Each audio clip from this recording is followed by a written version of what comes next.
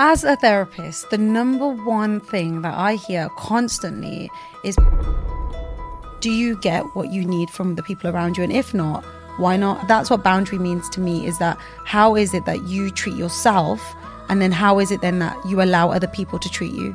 You have to be in a space where something happens and you're pushed into a space, and it's in that moment you have a choice of, life isn't working the plan that I had, the things that I'm doing, what's going on. One of the questions I tend to ask is, why now? Why is this so important to you right now? So true. And when people dive in and they say, well, this, you can feel that they're ready. They're ready to want to go within, and you have to be ready to want to look within. Ultimately, we're all navigating life, but we navigate from the relationship that we hold with ourselves. If I feel like I'm not good enough, or I feel like I'm not worthy, I will behave in that way in the world around me. This is quite... I always feel like, should I share this on like live podcast? But I'm going to. Want to make a podcast? Spotify's got a platform that lets you make one super easily, then distribute it everywhere and even earn money. All in one place for free. It's called Spotify for Podcasters, and here's how it works. Spotify for Podcasters lets you record and edit podcasts right from your phone or your computer. So no matter what your setup is like, you can start creating a podcast today. Then you can distribute your podcast to Spotify and everywhere else podcasts are heard. Video podcasts are also available on Spotify, and when you want to take conversations with your fans to the next level, Q&A and polls are the best way to get them talking. With Spotify for Podcasters, you can earn money in a variety of ways, including ads and podcast subscriptions. And best of all, it's totally free with no catch. Ever since I discovered Spotify for Podcasters, I love engaging with my audience with the Q&A and the polls. And I also love the fact that I can upload my video podcast onto Spotify, because I know my audience love watching it sometimes when they're traveling on their commute. I highly recommend you give it a try, and you can download the Spotify for Podcasters app or go to www.spotify.com/podcasters to get started. Everyone, and welcome back to another episode of A Millennial Mind. If you haven't already, please can you do me a massive favor and press the subscribe or follow button wherever you're listening or watching to this. Only 4% of you that watch and listen to this podcast are actually following it, and the bigger the show gets, the bigger the guests get, and the bigger the experience gets too. Thank you so much for all of your support so far. Let's get into the episode. Lalitaa. Hiya. Welcome to Millennial Mind. Thank you. And thank you for having travelling me. all the way from Birmingham today. Not that far. Well, when the trains are cancelled and it's a Saturday and there's weekend traffic, it is quite far. So I appreciate you coming. Thank you. But for people who don't know who you are, tell us a little bit about yourself. So my name's Lalitaa, and by training, I've just trained as a psychologist. But behind that, I think my biggest mission in life is to allow people to feel good in themselves, to allow them to just reconnect, not feel anxious, not have the self-doubt, not have the overthinking, and just feel at peace with who they are. So that's my biggest sort of mission in life. And how did you kind of figure that out, and what was your journey in getting there? When people ask me this question, I always just sit back and I think, how did I actually get here? And I'm just like... There's no story, there's no journey. I think it's just something within me has always guided me into a space where I know I've always been a people person. I know that I've always been an empath. I know that I've always picked up on people's emotions, feelings. I've always had that connection. Yeah. And somehow I've ended up in this field. I remember having to choose my subjects at A-level, and there was a taster session that we went to for psychology. And I went to it, and the teacher, she was talking about dolphins, and she said, dolphins, they sleep one brain hemisphere at a time, otherwise they'll drown. And I was like, oh my God, this is so fascinating. And because of that, I chose psychology. So that ended up taking me down sort of the career path I did. And I actually started with computer science and psychology at university. I found out I really did not connect with computer science. I don't know why I chose. Actually, aren't they? Very, very different. I think at the time I had my options open. I thought I liked both of them, and then I just stopped computer science, and then I restarted in just psychology because I just knew that was the right thing to do at the time. But there's no real path of how I've ended up here. I think just there's been experiences that have happened, reflection moments, and then choices, and that's how I've ended up here. And I can't imagine myself being anywhere else. That's amazing. But, you know, as a psychologist, a lot of people don't understand, you know, the role of one. So what is the role of a psychologist? There's so many different roles. I think it's about how you are as a psychologist and the approach that you take. So I'm very holistic in the approach that I take. I don't just want someone to fit in a box and say, right, okay, these are your symptoms. This is what you're presenting as. You are now depressed and this is what you need to do. And as a result of that, you need to have CBT therapy, or you need to have medication, or you need to do this. I think for me, it's about understanding the person's journey and understanding what has gone on in their life, what has been their path to end up in a space that they're in right now, where they may be presenting with certain symptoms, what's going on for them. And if you can understand that and take them down that journey to really help them make sense of it, it allows them to take their power back and really feel grounded in who they are. Yeah. And or have that sense of peace without worrying, overthinking, all of these different things that may have happened as a result of things that have gone on. So as a psychologist, that's what I do. So everyone else has their own view and their own version. But that's sort of my approach of psychology. Is I understand the human sort of subconscious, understand their people's beliefs, their values, and really go deep diving into what their beliefs are and how those beliefs are sort of manifesting into their everyday life. So if someone has gone through things and they feel like they're not good enough, they're not worthy, how does that play out in their everyday life, where they may be at work, they now have this belief that I'm not good enough, and as a result they're trying to seek that validation. And because they're trying to seek that validation, they might be the yes person at work. So they're like, yep, I'll take that. And someone's like, oh, I can't do this. Can you do this? Yeah, I'll do that. And then at home, they're up until midnight struggling to try and get things done because they feel like I need to do this, because they feel that they're not worthy, they're not good enough, and that they're not important. They're trying to seek that validation. And it's like, no, where is your worth? Where's your self-respect? Where's, your worth?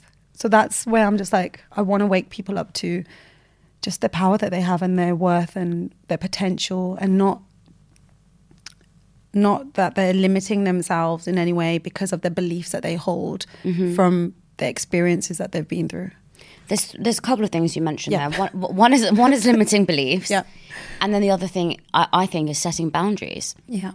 And knowing your self-worth as well. So all those three things are kind of interlinked. And I believe, you know, everyone has limiting beliefs around themselves. We all do. I have several around myself. And often it stops me from taking action. So really quickly, just I know this is much deeper, but really Let's go. I'm ready. How does somebody get rid of a limiting belief? Because first you need to acknowledge that you have one, right? So first of all, how do you acknowledge what your limiting belief is? And then how do you tackle that? So when we talk about limiting beliefs, it's a belief that you have that you may not be good enough. So it keeps you in your comfort zone. So what I mean by that is that you are feeling that if I come out of this comfort zone because I'm not good enough, I don't want to feel the feeling of rejection or abandonment or something. There's a painful feeling that's going to happen if I leave here. So people may have a belief that I'm not good enough. It doesn't mean that that's the only belief they have. There's other beliefs that you have, but that's the louder one. So it's not saying, how do I get rid of it? Because there's a reason, there's an experience, there's something that's gone on in your life that's created that belief because of the assumption that you may have had. So say if we give an example of, I don't know, Carl. Carl has... he's grown up in a household where he is a very sensitive individual. And when he is upset, he may start crying. And mom and dad now have said, look, boys don't cry, you shouldn't cry, stop crying, and I'll give you this instead. So now he may have learned that it's not okay for me to show this sensitivity because I'm not being held in the way that I need to be. And it's not blaming mom and dad. It's not saying, right, mom and dad were not good enough as parents. It's trying to understand Carl's journey through life. So he may now have learned that, oh, I'm not good enough. So as a result, he's put that sensitivity to the back of him. And he's presenting as, yep, I'm sort of like this person who's really tough and I can take anything. But actually there's a sensitivity side, but he's not showing that because he feels that's not accepted. So he now might carry on through life feeling that I need to give people what they want, because if I don't, then I'm not going to be accepted. And as humans, we want this sense of belonging. That's a human need that we have. We want this sense of belonging, especially when we go back and look at our attachment figures. They are very powerful. Research has shown how powerful they can influence our lives in so many different ways. So if we think of Carl, then he now has a belief that I'm not good enough because I'm too sensitive, I'm too much. And as a result, he's showing what he feels he needs to show. So how does he change that? How does he change this belief that I'm too much, I'm not good enough? Because as he progresses in life, that's the way he's presenting in all aspects of life, with his friends, with career. And he's not being his authentic self because he fears what's going to happen if I show that side again.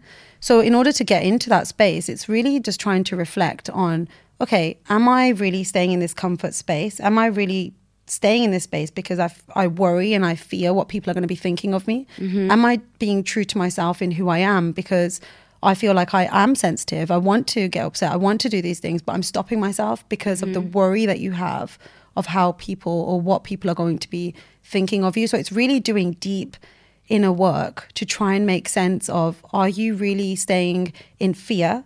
And when we think of fear, fear is trying to protect you, is trying to keep you safe. Yes. Because now when Carl was showing the sensitive side, he felt rejected. He felt like he wasn't good enough. He felt that he was too much. Those are really difficult, painful things to feel, rather than feeling the validation of, oh, okay, if I stop crying, mom and dad will accept me. So now he's learned that I don't want to feel these emotions. So this is the way the brain tries to protect us. And I do that because ultimately it's trying to look after us, but it's irrational in how it's trying to protect us, because it keeps us in a space and it doesn't allow us then to go out because we're worried. But if I do show this side, then I'm going to feel that feeling of, look at their face, they didn't like that. They're thinking this of me. They're thinking this. And then you go deeper and deeper into your own stories that you're creating in your head, thinking, they think I'm too much. They think this. Why are they being like this? Yeah. And it's where the sensitivity comes in. So, yeah. So what you're describing there essentially though is you have to have a lot of self-awareness to recognize that, because I'm sure there are a lot of people who go about their day-to-day lives not diving that deep. Does that make sense? Like what you've just described is he's recognized Carl, this superficial person, by the way, this is not a patient of yours. Yeah. But this person has recognized that, okay, am I staying outside of my comfort zone? Am I sensitive? But a lot of people, this is years and years and years of conditioning. So these are subconscious limiting beliefs that are impacting our temper, our mood, our reactions. You have to have a lot of self-awareness to understand that deeper journey though. And a lot of people aren't willing to do that because it's very easy to avoid problems and incredibly hard to face them. Yep. So how does that kind of journey begin for a lot of people? I'm smiling when you're talking there, because for me, I think it's, you have to be in a space where something happens and you're pushed into a space, because otherwise you're just going along your life and it's like, yeah, everything's fine. And then something happens. And it's in that moment, you have a choice of self-reflection, because you're just like, life isn't working the plan that I had, the things that I'm doing, what's going on, and you're smiling, what's going on here, what's happening. And then that's when you have to really go inwards to be like, what's going on here? And sometimes people won't go inwards there until something else happens or something else happens. So for me, I think it's about, you have to be ready to want to look within, and something has gone on in your life, and it has to be a big thing. It could just be that something has gone on at work, or someone's treated you in a different way, and as a result it's made you reflect on life in a very different way. And that's where then you go inwards to try and make sense of, well, hang on, what is this about for me? What's going on for me? Because even in the therapy space, people may come into therapy, and I've had it where people come into therapy and they may have 1-2 sessions and it's just they're not ready, and it's it's overwhelming, there's a lot going on. Wow. And they may go back and think, actually, I'm not ready to do this. Whereas you have people that come in and one of the questions I tend to ask is, why now? Why now? Why is this so important to you right now? So true. And when people dive in and they say, well, this, it just, you can feel that they're ready. They're ready to want to go within, and you're holding that space for them. You're holding a space to allow them to feel safe, allow them to really dive deep within. And they have been in situations where they may not have had a space like that, where they have felt safe enough with you. So it's a real privilege to make sure that you've got this space where they feel okay. And if you notice that something's not okay or something's going on, you also have the power to be able to say, look, what's going on here? Whereas in the real world, we don't do this. So if you ask your friends, oh, how are you? Yeah, I'm fine. But you know that they're not fine, but you just like, okay, maybe, it's too uncomfortable. Yeah, you don't want to avoid it. You know, I completely agree with you, because I think a lot of the time, well, from my own experience, when I went to therapy, it was when I had enough. I'd had enough to speaking to my friends. I'd had enough speaking to my family. And I could feel that I was draining their energy talking about the same thing over and over again. And the justification I needed to make my decision was I need to speak to an external person and then see what they tell me. But of course, the therapist is never going to tell you to make a decision. However, they unlock something within yourself that allows you to then feel safe and allows you to then feel strong in making a decision that you already know you need to make. Yeah. And so I found you're completely right that at a point where something has happened and you're thinking, now what? What do I do? Yeah. That's when you almost go to therapy. But something you touched upon there, which I think is really powerful, is this idea around self-fulfilling prophecies. Now, you know, I learned about this kind of idea when I was studying, and I remember being so fascinated by it because it's so obvious how many of us have self-fulfilling prophecies about ourselves. And they can come about in so many forms, because if you're nervous about going to a party and you're thinking that person didn't really want to invite me, but I'm just going to go and I'm not cool enough or I'm not good enough to be here. And you go there and the host says hello, and then someone else comes in and they just cut you off and they go and say hello. Automatically, your self-fulfilling prophecy will say, I knew they didn't want me to come. They didn't want me here. Why did I come? Yeah. I'm not good enough to be here. However, the reality of the situation is they said hello to you and they're the host of the party. And so they have to greet all of the guests. And so when a new person comes in, they have to say hello. Yeah. But it's really hard to distinguish that as somebody who feels insecure. And we all have our own insecurities. So how do you advise people to zoom out of those situations and look at things holistically? So the first thing is, for me, awareness of these are my limiting beliefs that I have. These are the limiting beliefs that I hold. And as you mentioned, we all have them. There's all situations. There's days where you do have bad days. You wake up and you think, oh, why is this happening? Why is this that? And you bring yourself back out, because by challenging these thoughts, by challenging, and it's understanding. So if you know, okay, today's been a bad day. I know that there's this has happened in my day right now. This is why I'm feeling like this. So you've got some sort of understanding now of why you're feeling this way. So if you're feeling a little bit more vulnerable, a little bit more sensitive than you normally are, and you know you're going to go to this party, it's just being aware of that. Yeah. So then when you're there and you notice that, why did they look at me like that? Or why did they just say that? Or why is this? You've got these thoughts now. You already know that, oh, I don't really feel... Listen to your energy, listen to what's going on, listen to how you're feeling, and really work on, okay, why do I feel this about this person? So I feel like this person doesn't really want to invite me. What's my relationship there? And it's not that they're doing something, it's that they're something that or how they're behaving is bringing something up for you.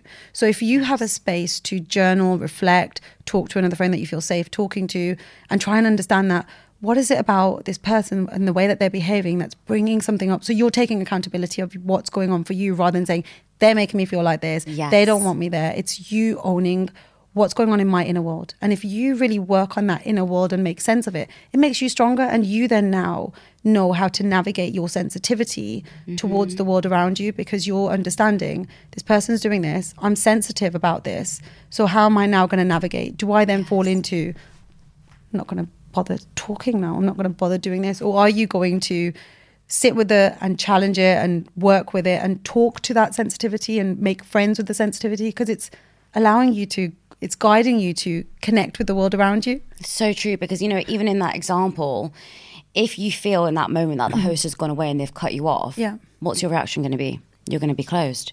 You're going to feel frustrated. Yeah. And then the host naturally is not going to gravitate towards you. And so that's a self-fulfilling prophecy. It's coming true.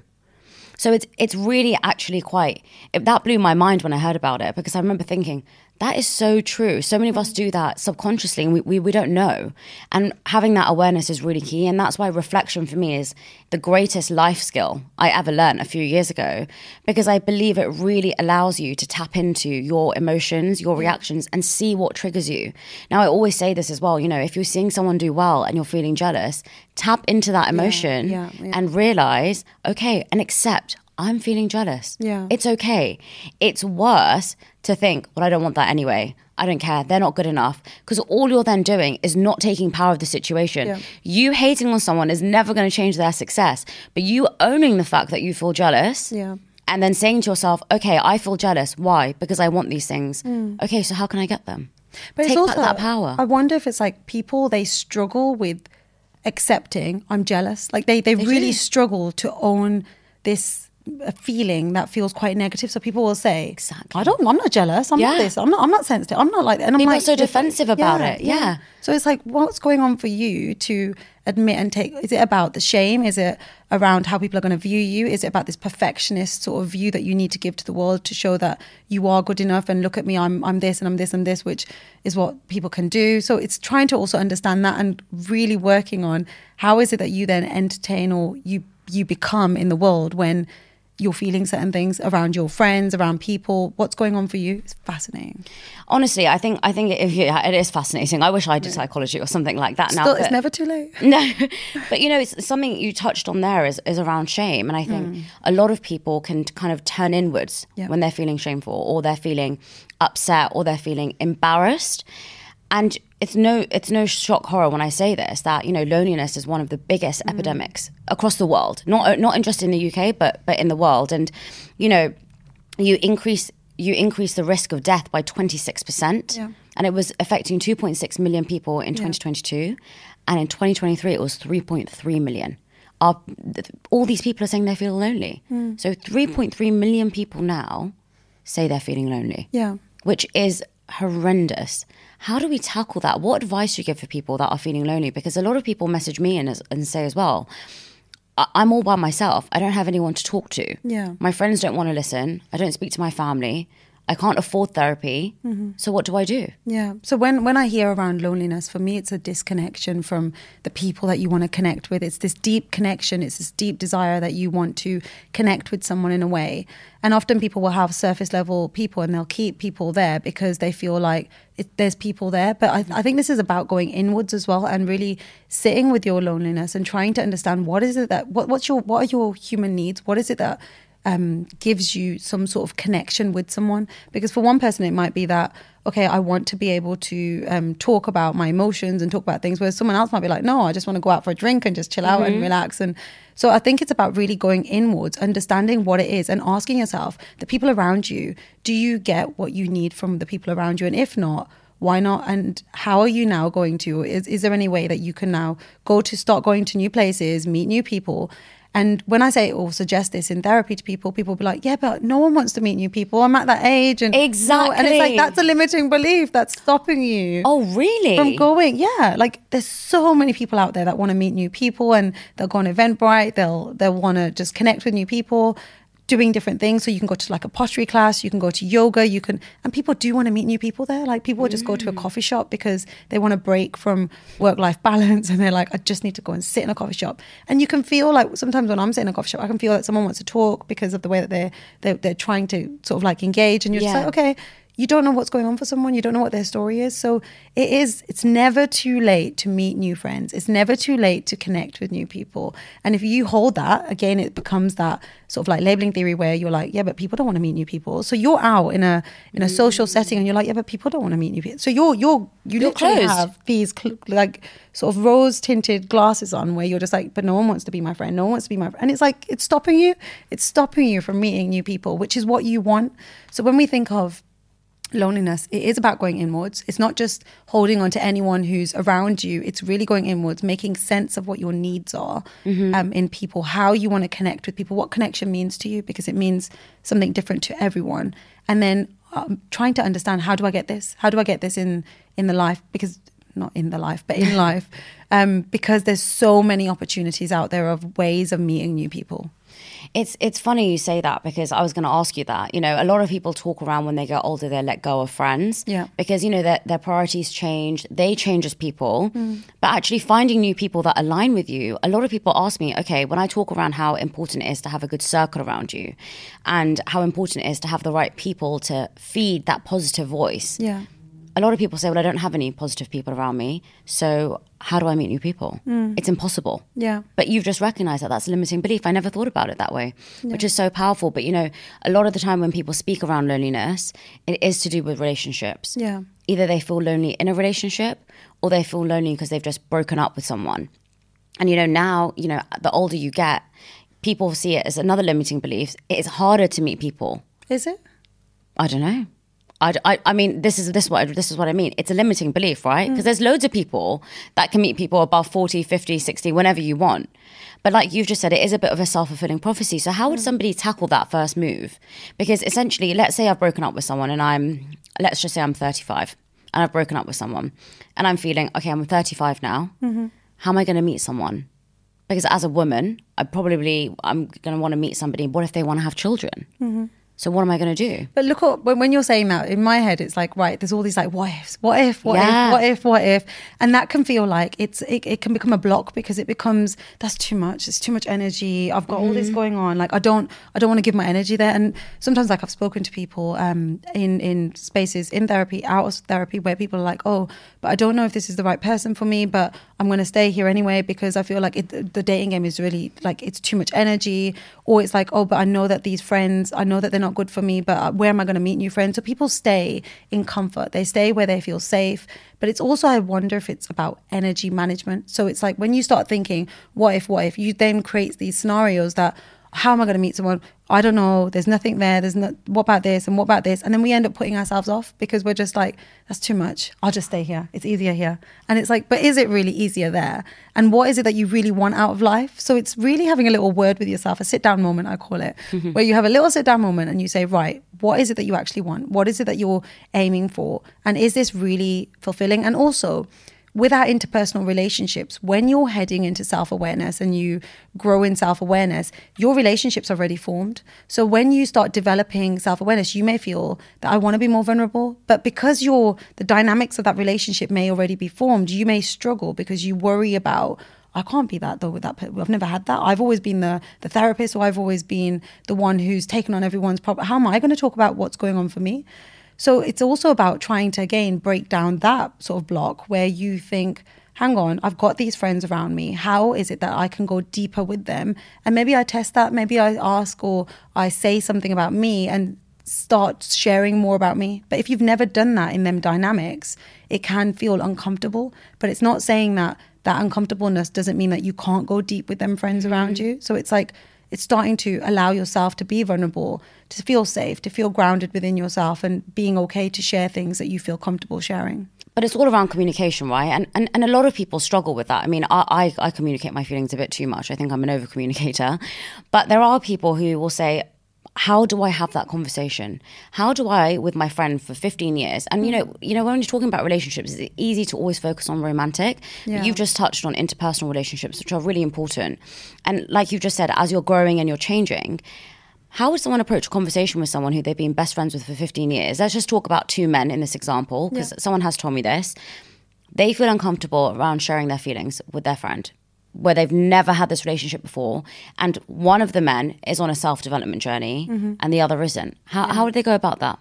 So I think it's about, first of all, asking yourself, there's two men, one's trying to understand themselves more on deep dive. If the other person's not available emotionally because they're not on that journey, you can't force that person either. So if you can start having conversations and you can say, so imagine it's me and you now, two men here, we're having a conversation and I'm like, oh, guess what, I've learned this about myself and I've understood this. If I see that you're blocked off, I can also ask rather than assuming you're not interested, you're not bothered, you know what, when I'm talking about this, does this interest you? Does this feel like it's something that you're interested in? So you can ask the question, why is it that we have to like sit and think, oh God, they're not interested, and I'm assuming things in my head. Why can't I not ask the question in a loving, caring way, saying, hang on, do you find this interesting? Shall I carry on or shall I just not? Like, is it something that you're interested in? So I'm just clarifying with you where we're at and what's going on. And again, self-fulfilling prophecy. If you go into the conversation thinking he's absolutely not interested, I've never had this relationship with him, he's never going to be open to me.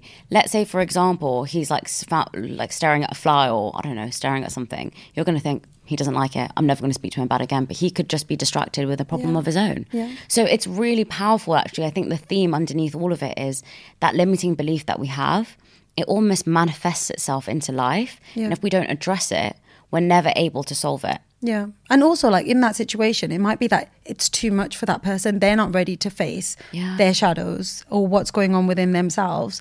And it's not then you thinking they're not interested in me. It's you respecting where they're at in their, like, on their journey. So they may not be ready to want to delve in, and you're all excited because you know, like, oh my God, this and this has changed for me and this, and you're excited, you want to take them with you.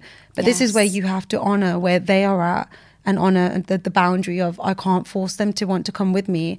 And there is a sadness with that. There's a feeling of, but you look at how amazing this is. Like, this is so beautiful. What are you doing? But you need to also just be like, okay, I can't force them. I can show them. You can take a horse to water, but you can't make the horse drink the water. Boundaries are a topic that have kind of weaved its way through this whole podcast. And it's difficult to set boundaries because you feel uncomfortable to tell someone something doesn't work for you when it works for them, or vice versa. How do you set boundaries? Boundaries is, when we think of boundaries, it's all about, for me, the relationship that you have with yourself. So if you are someone who is, for example, someone who's always available. So no matter what, you will be available. People learn you're available. And where's the respect that people will get from you? And you might think, well, I'm someone who likes to give anyway. I like to be available. I like to support people. I like to help people. But then when you want something, or when then they're calling you when you're busy, you can then start to feel resentful and feel really frustrated. Like, why do they not understand that I'm busy? Or why this? And again, it's a story that you're telling yourself, but you haven't told them that I'm doing this or I'm doing this. So they don't know. So for them, they've always seen the relationship as every time I knock, you open the door. Every time I knock, you open the door. So they learn. You're smiling again. I'm like, oh, what's going on there? But every time they knock, it's like, okay, what is it that they are learning, or how do they learn to treat you? So that's what boundary means to me, is that how is it that you treat yourself, and then how is it then that you allow other people to treat you? So if, for example, you are feeling guilty because someone's knocking on your door, and you are like, but I've got this to do, I've got this to do, I've got this to do. Now you're feeling guilty. It's about, again, how is it that you regulate the guilt? What is the guilt saying? So it's trying to make friends with the guilt rather than thinking, I better just do it and it doesn't matter, I'll just stay awake till 12 and I'll do this and I'll do this, to try and fit everything in. Because where is it that, how are you helping yourself? How are you regulating your guilt? How are you growing as an individual? Because all you're doing is helping them to help your guilt. Does that make sense? It does, but asking for a friend and not for me. Yeah. How do you regulate guilt? I feel it all the time. You feel guilt all the time? All the time. Okay. If I set a boundary, and I say this about boundaries, no one is a mind reader when it comes to boundaries, and no one has the power to read your mind, but everyone has the power to communicate. And so when you communicate something, you've let the other person know. However, sometimes that other person feels like you're being unreasonable. And I'll give you an example. This isn't a personal example. I'm just talking about an example. Let's say if I have my house and I don't want my parents to come over every single day. Okay, but my parents love me. The place they're coming from is love. Or my in-laws or whatever. Let's just talk about it from a problem that people face. And they're coming from a place of love, but you feel that you want your personal space. You've communicated to them that you're a 40-year-old woman and you don't want them to come over every single day and drop you food, and that you can cook for yourself and you can clean for yourself, whatever it is. But they're seeing it as rejection. But you've communicated to them, you've said to them, look, I understand you're doing it out of love. I just want my own independence. How do you manage that? Because a lot of people in that situation that are transitioning from one way of working with their parents, I say way of working, God, one relationship, it's not a corporate job, but one way of life, I guess, that they've had for so many years, and they haven't set a boundary, to now setting a boundary and it's still not being met. They're going to face guilt. And I face that a lot through my life, but not with that example, but with other ones. It is. I'm smiling when you're talking there, because I hear a lot of people ask a very similar thing, and I wonder if it's a generational thing, where there is a generation where they feel that I'm going to go just drop you food and that's okay, and you're there thinking, well, I just want my space. I don't want you to come around. I want to be in my PJs. I want to just chill out. I don't need food. I want to make my own food. And it's like, how do you then navigate that and navigate your guilt? So if you've said no to them and then you feel like, oh, but I feel really bad because they do love me. They do. Yes. And then what you end up doing is you open the door again. So they learn, oh, okay, it's fine. Like I'll come back and I'll open the door. But you've done it out of guilt. Yes. And the guilt is saying, I'm a bad person. Yes. I'm a bad person because I haven't let them come over and drop me the food. And actually they're doing it out of love. So you've just convinced yourself you're a bad person. This is me. So not the food example, by the way, because I don't live out. But this is me in so many different avenues, because I'm thinking, I always think about intention, and you'll see if you listen to my podcast, I speak a lot about intention. And if the intention of someone is pure, I see myself as difficult, or I see myself as someone who, is being, I don't know exactly what you're saying in terms of I'm a bad person because they're doing something out of love and I'm rejecting it. But it's then difficult to break away from anyone. It's difficult to feel that independence. Because I'm trying to think of, like, say, for example, if your friend has said, look, let's go out for dinner, and you've said no to her because you're busy or you just want to chill out that day. Yeah. Would you feel bad in a situation like that? Okay. So in a situation like that, you then end up going. But then when you're going, you can end up feeling resentful or feeling frustrated, because then you have to, you're going to come home. And are you fully available in that situation? Or are you thinking you're there and then she's talking about a situation that's going on in her life and you're sitting there thinking, oh God, I need to do this, I need to do this. So are you fully engaged there? No. Are you fully available? Present. Yeah. And this is about you looking after yourself and looking after what your needs are. And of course you care about your parents, your in-laws, you care about your family, and you want to make sure that they're happy. But it's also identifying what are your needs, what's important in your life. And yeah, you want to find that right balance, and also explaining to your parents, your family, that this is what's going on for me, this is what I need. And they may find it initially, they may find, oh, and you may see that, oh, and think, they don't like me, they don't love me, they think I'm a bad person, they think that they're only doing it out of love. And can you see again, we're running off with our own thoughts. Yeah. And how then do we step back and regulate the guilt? And it's difficult, but the more you do it, the stronger you become, the more grounded you become within yourself. And it's about you feeling that I am not a bad person. Yeah. I've said no because I need this time out. I need to be able to look after myself. And I know actually if I do take this, I'm going to feel annoyed, I'm going to feel frustrated, and I'm just going to keep ending up in the same cycle. So it's having a little quiet word with yourself. And also, we've talked about guilt, but there's also this element that's so tied in with setting boundaries, and it's feeling selfish. Yeah. A lot of people feel selfish because, like you've just said, it's about taking time for you. What do you want? How do you manage that? Again, this is this is a really powerful topic, because ultimately we're all navigating life, but we navigate from the relationship that we hold with ourselves. So if I feel like I'm not good enough, or I feel like I'm not worthy, I will behave in that way in the world around me. So if, for example, I want to use the word self-love, but I think a lot of people switch off when they hear the word self-love because they think, oh God, here we go again. But self-love is about the relationship that you hold with yourself. So when you're, say if you're dating, say if you're with your partner, or if you're with your family, you develop a relationship where you love them for who they are, you appreciate all aspects of them. There's going to be times where you're annoyed with them and you still love them. But do you do the same with yourself? And if not, it's being able to identify, if you don't, how do you develop that? How do you develop a better relationship with self? And is that also communicating and regulating your emotions more, not trying to get rid of them, not trying to remove them, but really just stepping into the space of, if I really struggle to put myself first, why is that? So when you start going backwards in life and start going back into, and I know it's a typical sort of stigma of here goes the psychologist talking about childhood, but it goes back into how did you learn to, or how are you conditioned in the world around you? Are you someone who learned that as a female or as a child, you always had to put everyone else first.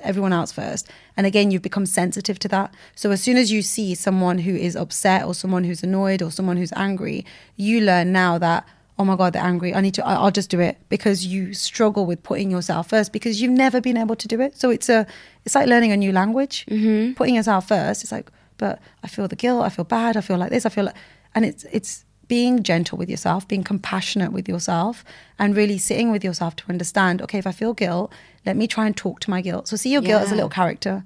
Like Inside Out, I don't know if you've ever watched it. I love that movie. It's beautiful, isn't it? And seeing your little character. I love it. It's so good because, it shows different parts of our emotions and how they're tackling each other. Yeah. And, we all have different voices within our heads. We all have one voice that's telling us to go for it, be amazing, you're going to do great. And the other voice is holding us back. So which one are you going to listen to, and why? What's your intention? And why are you going to choose to listen to this? Why is that important? And if it's something stopping you, it's your emotions. Your emotions are the glue to how you see the world around you. So if you're feeling fearful, that's how you're going to see the world around you. If you're feeling angry, that's how you're going to see the world. That's how you're going to keep interpreting things around you. If you're feeling shame, guilt, embarrassment, that's how you're going to keep seeing. If you're coming from a place of, I'm not good enough, that's how you're going to see. So I'm gone into a coffee shop, I'm in a queue, someone's gone in front of me, I'm like, oh, okay, they didn't see me, I'm not good at, I don't have the voice to speak out. And that's, again, a common thing is when you put your needs first, sometimes it's you've never used your voice, you've never been able to voice out. So when you may feel that but I've said to my friend, I didn't like that, but she's still doing it. You may have said it quietly, you may have said it, and it's like, but it's a big deal for you. It's a big deal that you've just said, I don't like it when you say that, but they've continued to do it. And it's like, yeah, but see, they don't respect me. They don't get, and it's like, how are we using our voice and really expressing ourselves and getting stronger and stronger within ourselves, and not just thinking they didn't listen to me. That means, see, I'm not good enough. They don't care. It's like, no, how do I enforce? And it's about the self-love, the self-respect that you have for yourself. And it's a journey. It's not that by tomorrow, now that I understand and I've got this awareness, I'm going to do this. It's like every day there's going to be things in the world around you that bring up things for you. I don't want to use the word trigger. It brings things up for you. So when you feel things, notice them, and you've got a toolbox, you go delve into your toolbox, you start understanding, okay, let me make sense of like reflection, journaling, talking to a friend, therapy, whatever it might be in your toolbox.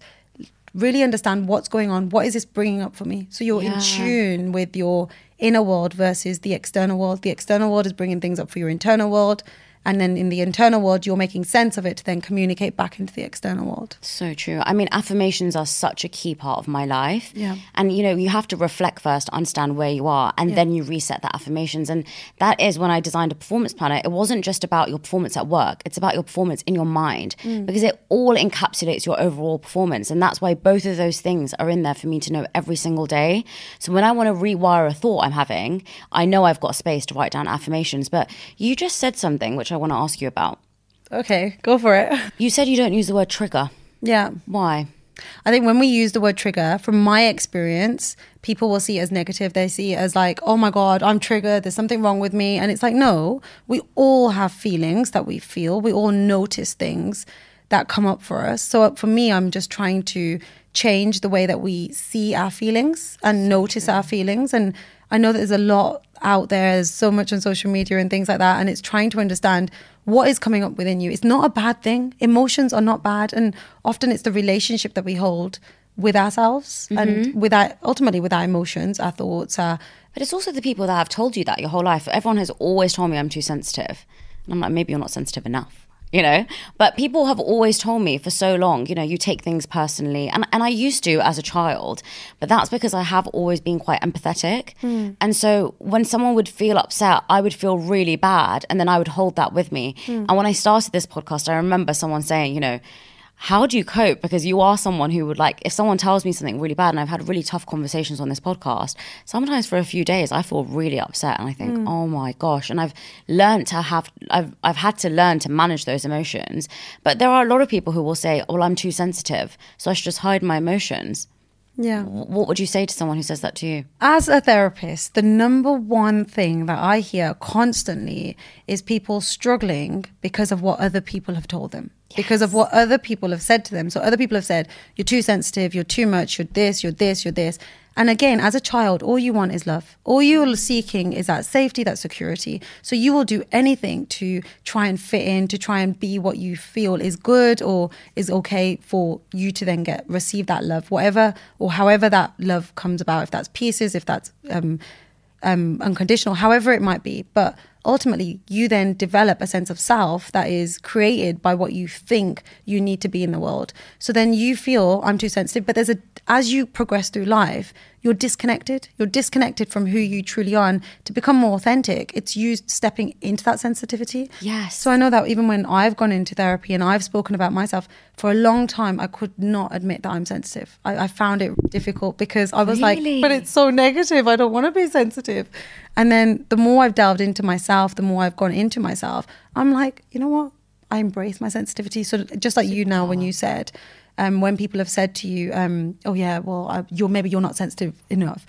Now we have the ability to say that, but as a child you didn't. As a child you did not understand that. So you were sensitive. You're connected to the world. You may be seeing and perceiving the world very differently to how other people are. And they don't know that. They don't understand that. So they've said to you, look, just stop crying, because you may be crying at a very inappropriate time where you're out and about and mom and dad just like, look, stop crying. But it's the way, again, we've interpreted it, the way we perceived it. So when we do inner child work and we go back into the beliefs of the child self, it really helps you to identify your child version of how you've perceived and the views and the values that you now hold and the beliefs you have of the world, others, and of yourself, versus where you are now, where you're like, no, actually, I am sensitive and there's nothing wrong with that. And owning that. So when you're in situations, things that, when I say things might be sort of like bringing themselves up, is that from your child self where you've now said to me, oh, Lalitaa, you keep talking, can you just stop? And instantly my inner child is like, you're too much, you're a bad person. And then my adult self is like,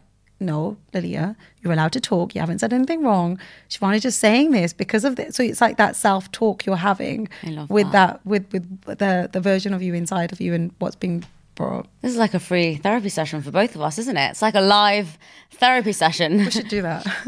Maybe not. But, you know, something that you've just said, I remember happened for me in therapy as well. So I remember speaking to my therapist around rejection and self-love. And you're right, because I remember saying to him, I never feel rejected. I've never felt rejection. What are you talking about? And he said, well, you know, and I can't remember how it came up. And I remember telling him about a time where I always feel like, should I share this on like live podcast? But I'm going to.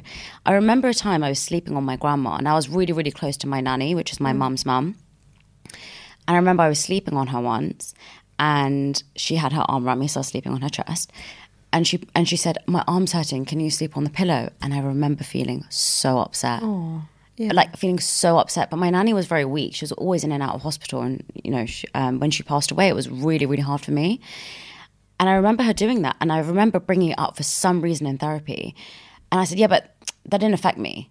And he said, how old were you when that happened? I said, I don't know. I can't remember. Maybe like 6, 7. And he was like, so you're 26 now, or 25, however I was. And he was like, and you're bringing something up from 20 years ago and you're telling me it's not affecting you? And I remember thinking, oh, you're so right. Like I remember that moment as so crystal clear. I remember feeling rejected in that moment. And I didn't realize that was manifesting itself into my life. So when if I like would hug someone, or I would like hold someone and they rejected me, I would feel that emotion. So now I'm not really that affectionate with my friends, or, you know, I am in a relationship, I would say, but, you know, one of my friends, she's really, really affectionate, and I'm not, and I always say to her, well, I'm just not affectionate like that. And that helped me actually understand that maybe it's because I've trained myself to think I'm fearful of it. Like, but maybe also, are you keeping yourself in this safe space because maybe you felt that feeling? It wasn't a nice feeling, and as a result, you're like, right, okay, if I don't hug people, if I'm not affectionate, if I'm none of these, it will never happen to me. It will never happen. It's so true. But I mean, I don't think that is something that really affects me. Does that make sense? But it's interesting to see how that was affecting my relationship at the time, because my relationship, if I wasn't affectionate in that, then I really felt it. Yeah. So it's really powerful actually to note back the times in your life where you did feel upset and you did feel an emotion, because often you can say, well, that happened years ago and that it didn't mean anything, but it actually does manifest itself into your life. And, you know, as you're speaking to me and you're talking around coping and dealing with these things, it reminds me of when you talk around high functioning anxiety. For people who don't know what that is, what is high functioning anxiety? So high functioning anxiety, and a lot of people relate to this. So many people that I speak to, they're like, you've just, do you follow me? Do you watch what I'm doing? So high functioning anxiety is behind the scenes, you're feeling anxious, you're feeling worried, you're feeling stressed. There is an anxiety there behind the scenes, but you don't show that, you don't present that. And instead you use your anxiety, then the things that you're feeling, to then feel or to present as being organized, hardworking, and people see you as being successful, and they think that you've got it all together because actually you're presenting that. Yeah. So say, for example, let's think of an example, you're at work and your boss has just said, look, we've got this work to do and there's a presentation to do for next week. This is what we need to do. So in the back of your head, you're like, oh my God, I'm not organized. You feel out of control. You feel like you don't have everything together. You haven't got this. And you're thinking, what if? No one sees that. So, like the image that I get is like, the duck where it's like swimming and we just see it gliding like this. And underneath it's like, it's like paddling away. It's very similar to that, where behind the scenes, no one sees what's going on. So people see that you're organized. Oh, she'll get it done. She's always got it together. She's like this. But no one sees the real anxiety that you're going through, or the things that are happening where you are stressed out, you're overwhelmed, you're not sleeping all night. And a lot of people will say, this is how I present. And I wonder if it's that disconnection. So behind the scenes, you're feeling these feelings, but you feel and you worry and you feel like people aren't going to accept that. People don't understand that. People don't like that. So I'm not going to share that side. So that side is going on behind the scenes. And instead you show a side that you think people are going to accept. And you've learned that. You've learned that through life. So you've learned that through childhood. You've learned this is the way I need to be. And you've disconnected from the feelings that you're actually feeling because you worry about how then you're going to show up in life. But let's talk about that in a work scenario. What's the difference between that and just being stressed and professional? Because if your boss asks you to do something, let's say last minute, which happens a lot of the time, right? And that is part of life, that is part of work. And he says, okay, look, can you just do this, please? You are going to be stressed. So you are going to feel nervous. You are going to feel scatty. And you're not going to say to him, sorry, I had dinner with my friend booked tonight, or I wanted to watch something. So Emily in Paris is released tonight, so I can't do it because I don't want to be stressed out. What's the difference between high functioning anxiety and then being professional and not, I say professional. What people define as professional is not, declaring that you haven't got it together. What's the difference between that? It's a way of being. So with high functioning anxiety, it's a way of being. You're like that all the time. So you're not just like that in situations where there is heightened stress. Okay. So when something like that does happen, it might just feel like there's a lot more going on. There's a lot more what ifs. There's a lot more overthinking. But that's the way that you are constantly. So you're out with your friends. It's meant to be a good occasion. It's meant to be a fun occasion. And you're thinking, oh my God, look at that. What's this? What's this? Do I have this? And what am I going to wear? What's this? So there's so much going on all the time. Your brain is always stimulated. There's always things that you're overthinking, that you're worrying. You feel like things need to be perfect constantly. You need to feel in control all the time. So it's a way of life. So when we talk about stress, yes, there's always going to be things that come up in life where we do have bad days, we do feel stressed. But with high functioning anxiety, it's a way of being that you can step out of. But it's about understanding why you present in that way initially, to then break down what's gone on and what's happened and why have I learned to be this way in life, that I'm functioning. People feel that I'm functioning. People see that I'm successful. I'm this, I'm this, I'm this. But that's not who I really am. I'm all of these other things that are going on, but I don't want to share these. I feel shame. I feel embarrassed. I feel what people are going to think about me. So I have to keep presenting as being this, being this. So it's a real way of being. And it's when you're not really authentic, right? And saying that you're stressed or you've got loads of things going on. Is that correct? Yeah, and struggling to speak out that, look, actually, I have these thoughts, so I am anxious, so I am worried, because you worry about then how people are going to perceive you and how people are going to judge you as a result of that. So if someone was to say that, oh, you don't have it together, like you're struggling, you're like this, what's that going to do for you? And when you really step into the high functioning anxiety and making sense of it, you're just like, oh yeah, actually it's not a big deal. It's not like, but because you're so used and ingrained within you that this is the way that you present, this is the way that you are, this is the way that your brain works, you don't think that there's another way. So I put up a post around high functioning anxiety, and the amount of people that responded back to me and said, I relate. I didn't know that other people were like this. I didn't think that this was a different, I thought there was something wrong with me, and I thought that there was something that was going on and I was different. And I was like, this is such a big thing that people are going through and people are experiencing. And it is different to having a diagnosis of anxiety where you aren't able to do day-to-day things because you may be having panic attacks, you may be feeling anxious. Whereas with high functioning anxiety, it's like that middle ground that's not really, you can't define it as like, yep, okay, you have a diagnosis, this is what you need, this is what happens. But it's like a very grey area, and people stay in this area. Yes, you can end up going down this, but actually there's tools to prevent you from ending up going down feeling or having the diagnosis of anxiety as well, where it severely impacts on your day-to-day functioning. And what are some of those tools? Self-reflection, journaling. So you've got your performance journal, and if in there you just step in and ask yourself, okay, what was something that was difficult today? What was something that was hard today for me? But don't just focus on the negatives. Don't just focus on the hard things that have happened. Also focus on the joy. Focus on what was something good today? Where was it something that I felt peace? Where was something that I felt happy? What was it that brings me this? So you're really setting up your life to do the things that you want to do. So if your friends are going out for example, drinks, and you're not feeling it and you'd rather wake up in the morning and go for a hike somewhere, do that. Listen to yourself, not worrying, oh no, but if I don't go there, what are they going to think? Will they want me there next time? Will they ask me there?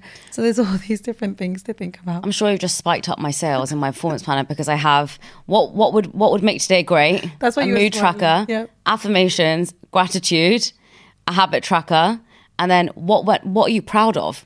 And I put what are you proud of every single day in the performance planner, because it's self-love. Every single day you're telling yourself you're proud of something. What went well today and what could be better tomorrow. So if you haven't just hiked up my sales, and but self-love, Yeah. I've just touched on it now. And before we close, I think when people are going through a bad day, the first person they blame is themselves. You know? The first thing that comes up is their limiting belief. Yeah. What's one tip that you would give to people if they're having a really bad day and they cannot get out of a rut? So if you are having a really difficult day where there's so many things that are going on and on and on and you're feeling like just overwhelmed with it all, step back and also do one thing at a time. Don't start thinking about, oh, I've got this tomorrow and I've got this the next day and I've got this and next week I've got to do this and next year I've got to do this, because your brain will start to then feel really overwhelmed and it's like, I'm never going to do anything, and you just end up going down the rabbit hole. And it's like, right, how do I prevent myself from going down that rabbit hole? And it's like, just do one thing. Just do one thing today. Even if that's making sure that you have enough water that day. Even if it's just something that, you know what, I'm going to make sure that I'm just eating today. Just do one thing for yourself. And then once you've gone to sleep, once you've woken up the next day, it's like, right, your brain might be clearer. And if it's not, again, one thing. That's what you're doing. Just take one step at a time rather than jumping and thinking, oh my God, look at what I've got to achieve in life. There's too much there. Because otherwise you're just seeing like a bird's eye view and it's just too much going on. There's too much happening. You're going to feel overwhelmed. So step back and do one thing for yourself. And what could some of those things be for someone every day? So that's like just making sure that, okay, if I need to check my emails, do I do that? Okay. If you're not working and it's like, okay, do I need to just cook myself a good meal tonight? Yeah. That's all you're doing. But you're not putting pressure on yourself thinking, I need to do this, I need to do this, I need to do this. Because you're sensitive, you're vulnerable in that space. Everything just feels like it's going bad. You're thinking, what is the point? What is the point? But it's also self-care. And it's making sure that if it was your friend and your friend was having a bad day, what would you do to your friend? How would you speak to your friend? Would you say, yeah, you know what? Your life's crap. This is what it is. I don't think you should carry on. Yeah. Look at what you got. You wouldn't do that. How do you speak to your friend? It's also then the relationship coming back to yourself. And I think the biggest thing that I learned through my therapy journey is that no matter what happens, it's like you're a tree, you're grounded. And no matter what happens, what the weather is, you're still grounded, you have your roots connected. And it's about trusting yourself, trusting no matter what happens, no matter what the weather is, you will be okay. And if you trust yourself and know that things will be okay, and you can trust that no matter what happens, what the emotions are, what comes up, I will get through this. It's such a powerful way of living, because there's always going to be chaos, be snow, rain, sleet, whatever it is. But you know you're rooted, you know what life is, and that's what you're controlling, is what's going on within. You can't control anything else, and things will always happen, things will always come up. But it's not having control over, but my plan was to go to A to B. Why has it gone from A to Z? I didn't want that. Because you're fighting with life, you're fighting with the experiences. And I get that you have a plan. I want to go from A to B. You've connected with that plan. You now have feelings connected to that plan. And it feels like, this is so exciting. I'm going to do this. I'm going to do this. And then it's like, bang. And you're like, I'm not going to have that. And then feelings that you were once connected with, they've all gone. And now you're feeling disappointment, sadness, frustration. Why does this always happen to me? But it's again, the relationship that you have with yourself. And the more you develop that, the more that you grow, the more that you develop self-compassion, the better able you are to manage the chaos that keeps coming around you. So true. And that's where knowing yourself is the most important, because the person you're going to spend the longest with for the rest of your life is going to be you. So working on that relationship, diving deeper, uncovering those moments where you're feeling vulnerable. And being vulnerable is really powerful in itself. And, I really appreciate you coming here today. And, Thank you. I feel like we've had a bit of a live therapy session, if I'm completely honest, and we've uncovered a few things. And I hope that for people listening at home, that they've actually uncovered a few things by listening to this. But where can people find you if they want to have a session with you? So I'm on Instagram. Instagram is the main place. Okay, well, thank you so much for coming. I really appreciate it. Thank you for having me. Bye. Bye. Everyone, and thank you so much for listening and watching this podcast. Wherever you're listening or watching, if you could please press the follow, like, and subscribe button, it would really mean the world to me.